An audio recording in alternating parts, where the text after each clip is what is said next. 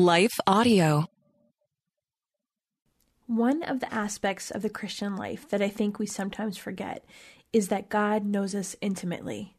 The good, the bad, the ugly, He knows it all. He knows everything about us. He's been everywhere that we've ever been and everywhere we will ever be, and He has limitless power in our lives.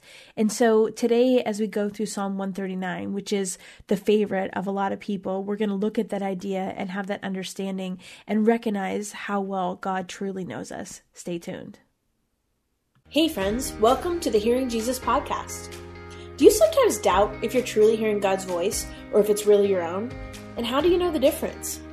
Do you ever struggle to feel confident in your relationship with God and what He says in His Word? Do you sometimes feel stagnant or like maybe you hit a wall in your spiritual life? Hey, I'm your host, Rachel Grohl, missionary, author, pastor, and life coach, and I have been there. I too was doubting God's voice in my own life. I felt insecure about my relationship with Him, and I wanted to be obedient to what God was calling me to do, but I wasn't quite sure how to figure out what that was. I felt like I was wasting time trying to figure it out, and I just wanted a way to understand His will for my life. The answer for me was found in the pages of the Scriptures, as I learned how to understand what they were actually saying.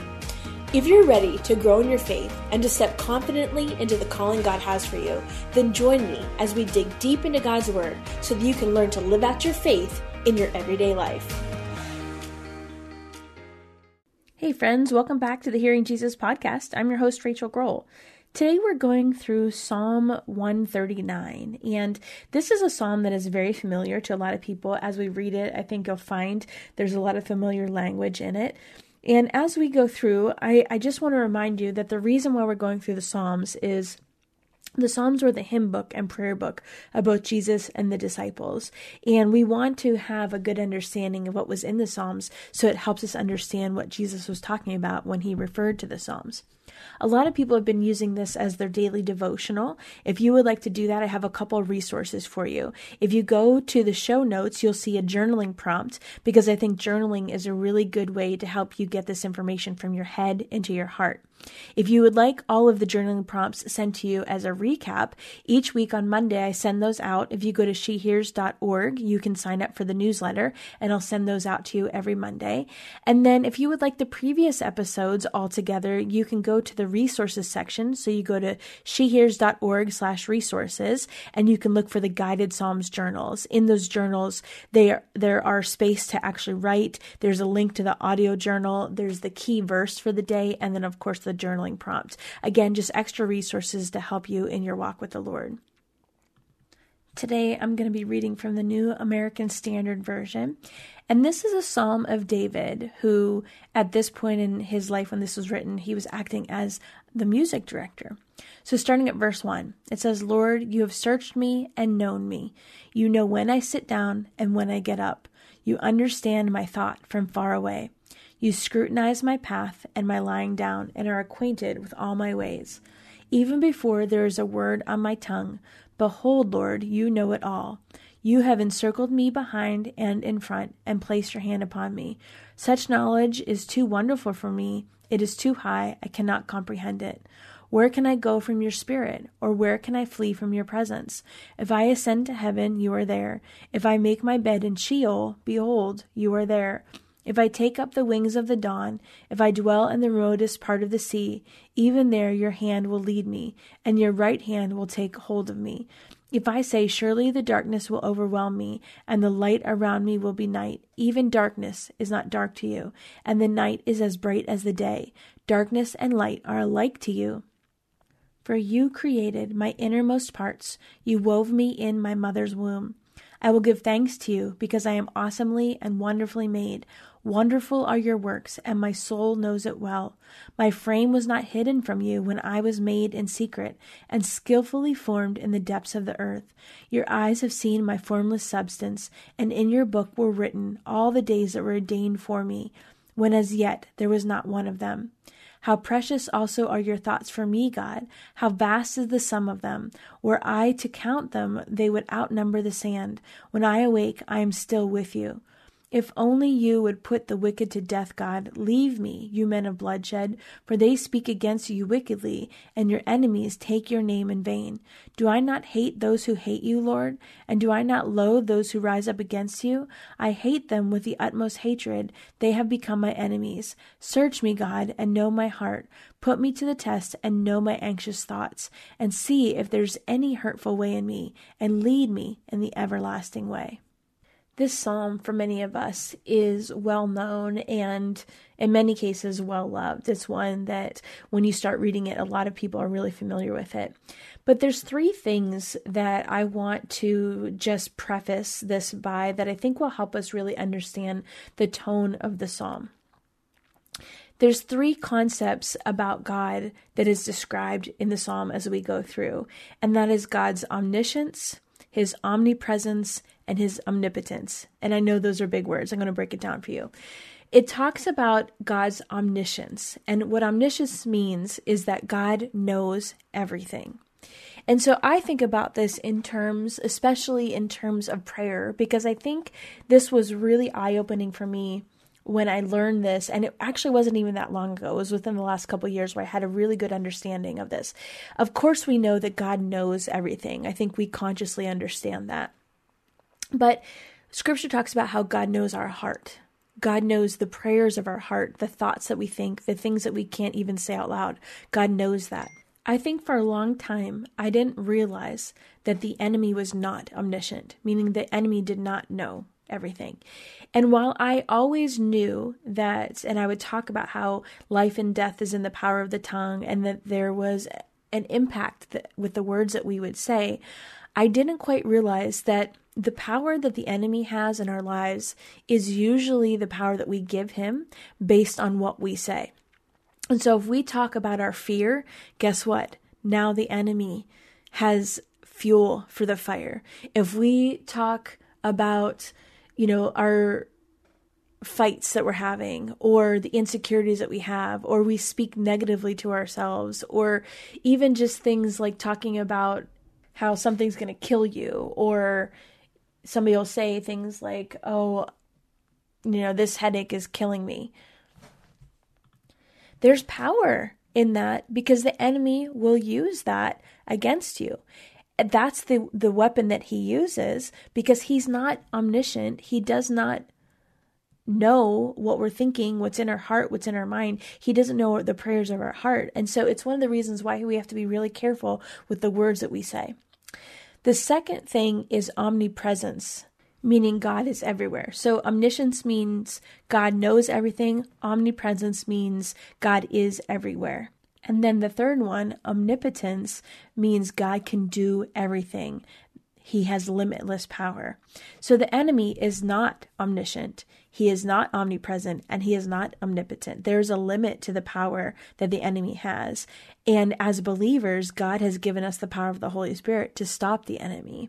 The enemy cannot be everywhere at every time like God can. And so there's this limit. Yes, we're talking about these great things of aspects of God, but I think it's really helpful to think about this in terms of the enemy as well, because it helps us to know that he does not have as much power as he thinks he does in our lives, and his power is limited.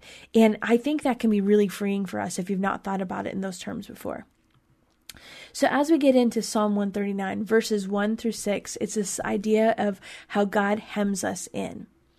So at the end of the psalm, David he asks God to search him and find if there's any offensive way in him. I love that, and I think that's a pattern of prayer that we can use in our own lives as well.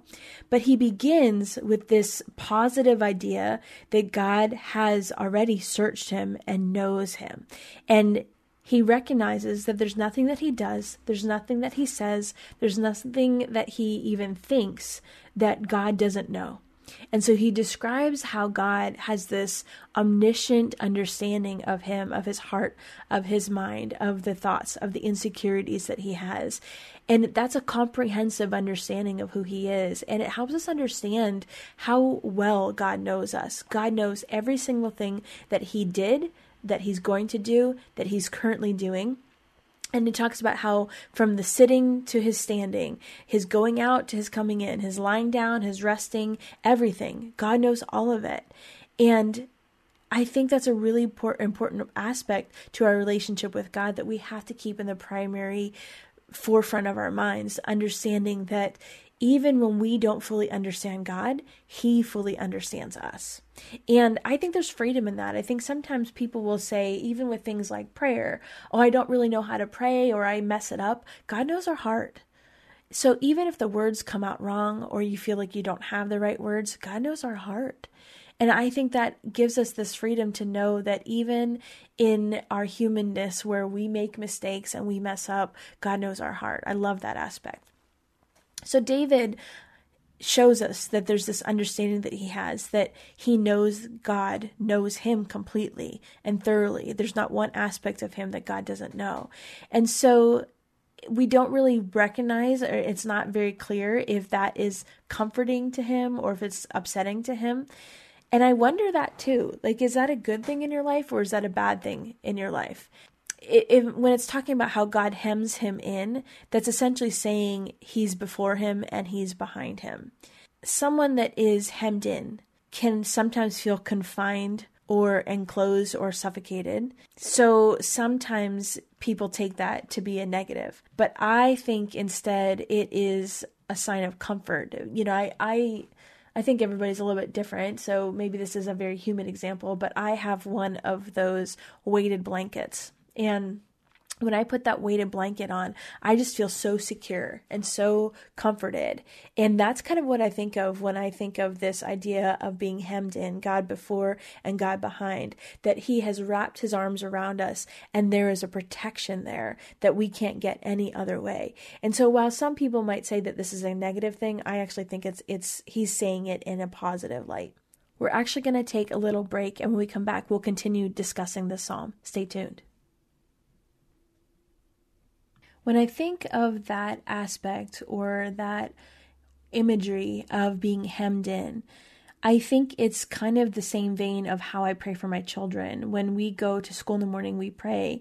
And I pray for even my daughter that's in college now. We pray for a hedge of protection around them. And by hedge, I don't mean like bushes. I mean this hedge of protection, meaning there's this boundary of protection from God's hand by His Spirit around my children. I ask that around their hearts, their minds, their brains, their emotions, their spirit, their bodies, all of it. And so I think that's kind of the same sense that David is talking.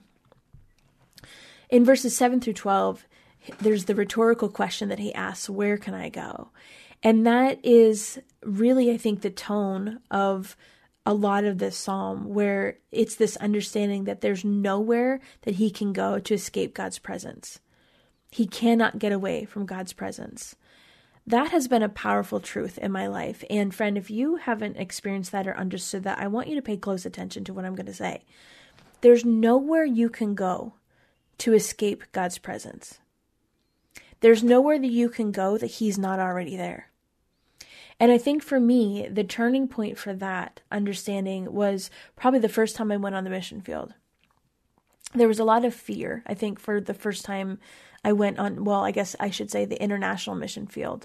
I was going to a pretty remote place, and I was carrying a lot of fear with me. And I was still going to go, but I was really struggling with that, which is not typical for me. But at that time in my life, I was really inexperienced on the mission field, and I was really, really fearful of it. And a mentor, pastor, an older pastor, a friend of mine said, there's nowhere you can go that God is not already there. Do you think if you go there, His presence isn't going to be there? His presence is as much with you there as it is right here. And I think that really changed things for me. So if I'm going into a situation that I'm unsure of, or I don't understand, or maybe there's some sort of threat or something like that, I remember this aspect. Where can I go that you're not there? There's nowhere I can go that you are not. And I also think that even in the midst of our sin and our mess, sometimes we make a mess of our lives, God's there. It would be foolish of us to think He's not there. Now, do we always sense Him? No, because our sin separates us from Him. But He's there. In fact, He reaches down into that mess to pull us out. I think that's a really foundational principle that David is explaining that we have to understand and recognize. And when we truly understand that, I think it changes things a little bit for us. So if the beginning part of this psalm talked about the omniscience of God, meaning how God knows everything, this section is talking about the omnipresence of God, meaning he is everywhere. And so it talks about how God is in the heavens as well as in the depths, and of course, everywhere in between. He is in the east and he's in the west. So the wings of the dawn, which is where the sun rises, and in the west, the far side of the sea, that's referring to the Mediterranean. He's there and he's everywhere in between. And then we're going to jump down to verses 13 through 18, where it's talking about how God knows him. And I love this passage. We often talk about this in terms of pregnancy, or even in the abortion conversation. This is one of the verses that's referred to. You know, it's not like God as a creator just plants the seed and then lets go and is uninvolved. In fact, it's the opposite. God is with us from the very, very beginning. He knows us thoroughly. As a creator, he doesn't just create us and then withdraw. He is there for every single piece of the process. He is intimately involved in not just the birth, but the way that we are formed. It says that we are fearfully and wonderfully made. And God's knowledge of us, of the psalmist, that as he's talking about this, he's talking about how that extends to the time before he was conceived. He says, before your eyes saw my unformed body. God not only knows the past, meaning the distant past before he was even created, but he also knows the future. And I think that it gives us so much hope because God knows what's coming down the road, which means we can trust him. There are things that he warns us about that helps us to understand that we can trust him because he knows our past, he knows our present, and he knows our future. And he's not just a father, but he's a good father. You know, as a mom, as a parent, I know my daughters fairly well. I know their nature. I know their character. I know their behavior. I know their strengths and I know their weaknesses. And not that I'm like God in any way, shape, or form, but there's sometimes insight that I have based on who they are and that intimate knowledge where I can tell something isn't going to be a good fit for them, whether that is a friendship or a job or some sort of circumstance. I know that it's not going to be a good fit for them. And thankfully, we have that kind of relationship where they will most often time listen to me because they've learned to trust me. I think it's very similar to our relationship with God, where we learn to trust him because he knows us. Now, this last part is kind of interesting, and I think sometimes people, especially modern readers, will kind of skim over this part, and this is the part that actually talks about the omnipotence of God, meaning he can do anything, he has limitless power. This end part, 19 through 24, where David is asking for vindication. It's a little bit different of a tone than the rest of the psalm, and it's, what some would call a lament. It's kind of surprising the way that he kind of turns his verbiage, and he's now expressing this anger towards the wicked, how they're bloodthirsty and they're dangerous. And we realize, scholars believe that there was a very specific threat to David because it was provoking a lot of stress and a lot of worry. We see that in verse 23. And so he's calling on God to not just kill the wicked, but then to search him and to proclaim him innocent and then remove the danger from his life.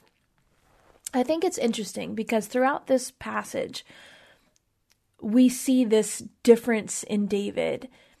He's at the end of this psalm, he's anxious about these wicked people who are threatening his life. But we know from earlier in the passage that he understood that God knew him thoroughly, inside and out. He knew that God was present with him wherever he went. He knew that God was all powerful.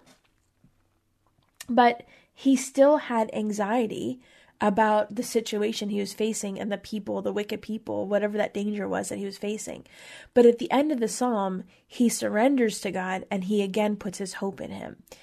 And I think that's something that we see in the New Testament as well. Paul knew that the life of a believer was going to be difficult at times, and we were going to face a lot of threats. Now, the threats we face now are different than the threats that the first century Christians would have faced.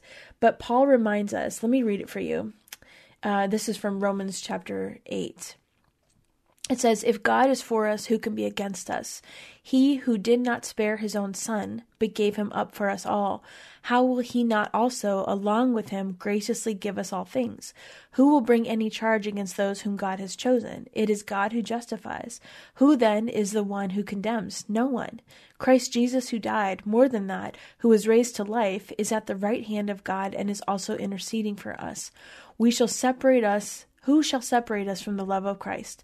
Shall trouble or hardship or persecution or famine or nakedness or danger or sword? As it is written, for your sake we face death all day long. We are considered as sheep to be slaughtered. No, in all these things we are more than conquerors through him who loved us. For I am convinced that neither death nor life, neither angels nor demons, neither the present nor the future, nor any powers, neither height nor depth, nor anything else in all creation will be able to separate us from the love of God that is in Christ Jesus our Lord. And that's Romans 8:31-39. There is this understanding, I think, that sometimes we forget in the Christian life, that even though we know that God knows us, that he is all-powerful, that he is everywhere, there's nowhere that we can go that he is not, I think it's a fallacy to think that means we're not going to have trouble. And in fact, the opposite is true. But what we know is that we're not going to go through that trouble alone. That when we face those things, we're not doing it alone. That God's presence is with us through his Spirit. We see that in the Old Testament and we see that in the New Testament. So given that insight, I'm going to go back and read starting from verse 1. Lord, you have searched me and known me. You know when I sit down and when I get up. You understand my thought from far away. You scrutinize my path and my lying down, and are acquainted with all my ways. Even before there is a word on my tongue, behold, Lord, you know it all. You have encircled me behind and in front, and placed your hand upon me. Such knowledge is too wonderful for me. It is too high. I cannot comprehend it. Where can I go from your spirit? Or where can I flee from your presence? If I ascend to heaven, you are there. If I make my bed in Sheol, behold, you are there. If I take up the wings of the dawn, if I dwell into the remotest part of the sea, even there your hand will lead me, and your right hand will take hold of me. If I say, surely the darkness will overwhelm me, and the light around me will be night, even darkness is not dark to you, and the night is as bright as the day. Darkness and light are alike to you. For you created my innermost parts. You wove me in my mother's womb. I will give thanks to you because I am awesomely and wonderfully made. Wonderful are your works, and my soul knows it very well. My frame was not hidden from you when I was made in secret and skillfully formed in the depths of the earth. Your eyes have seen my formless substance, and in your book were written all the days that were ordained for me, when as yet there was not one of them. How precious also are your thoughts for me, God. How vast is the sum of them. Were I to count them, they would outnumber the sand. When I awake, I am still with you. If only you would put the wicked to death, God. Leave me, you men of bloodshed, for they speak against you wickedly, and your enemies take your name in vain. Do I not hate those who hate you, Lord? And do I not loathe those who rise up against you? I hate them with the utmost hatred. They have become my enemies. Search me, God, and know my heart. Put me to the test and know my anxious thoughts, and see if there is any hurtful way in me, and lead me in the everlasting way. God, help us not to miss the impact of this psalm. How precious are your thoughts for us. How vast is the sum of them. If we were to count them, they would outnumber the grains of sand. Your thoughts for us, your good thoughts for us, outnumber grains of sand. God, help us to walk away with that powerful truth, with this understanding that you know everything intimately about us. You are everywhere. There's nowhere we can go to escape you, and that you have limitless power. God, I thank you for the way that even in the midst of trouble, we know that you are there, that you are leading us, that you are guiding us, that your presence is there. And not just now, but you know us in the future. You know the future versions of ourselves. God, help us to trust you. Help us to trust you with our future, with our present. Lord, we thank you for the way that you continue to reveal yourself through your word. In Jesus' name we pray. Amen. I know you've been frustrated with being confident in how to tell the difference between hearing from God and wondering if it's your own voice. Listen, I know. I've been there myself. That's why I wrote the Bible study, She Hears, Learning to Listen to Jesus. This is a 6-week study that takes you through the book of John, looking at 6 women in the life of Jesus. It also teaches the color method of Bible study, which helps you to learn how to really understand the scriptures. I include lots of cultural and historical information, and it really makes these familiar passages of scripture just come alive. This is a great study to do on your own, to do with some girlfriends, or even some teenage girls, and it will help you really gain the confidence in how to hear from the Lord and set you up with some tools that will stay with you long after the study is over. You can find that on my resources page at shehears.org, where there are also some really good resources to help you in your spiritual growth. I pray that they are a blessing for you. I want to take just a second to thank the team at Life Audio for their partnership with us on the podcast. If you go to lifeaudio.com, you'll find dozens of other faith-centered podcasts in their network. They've got shows about prayer, Bible study, parenting, and more.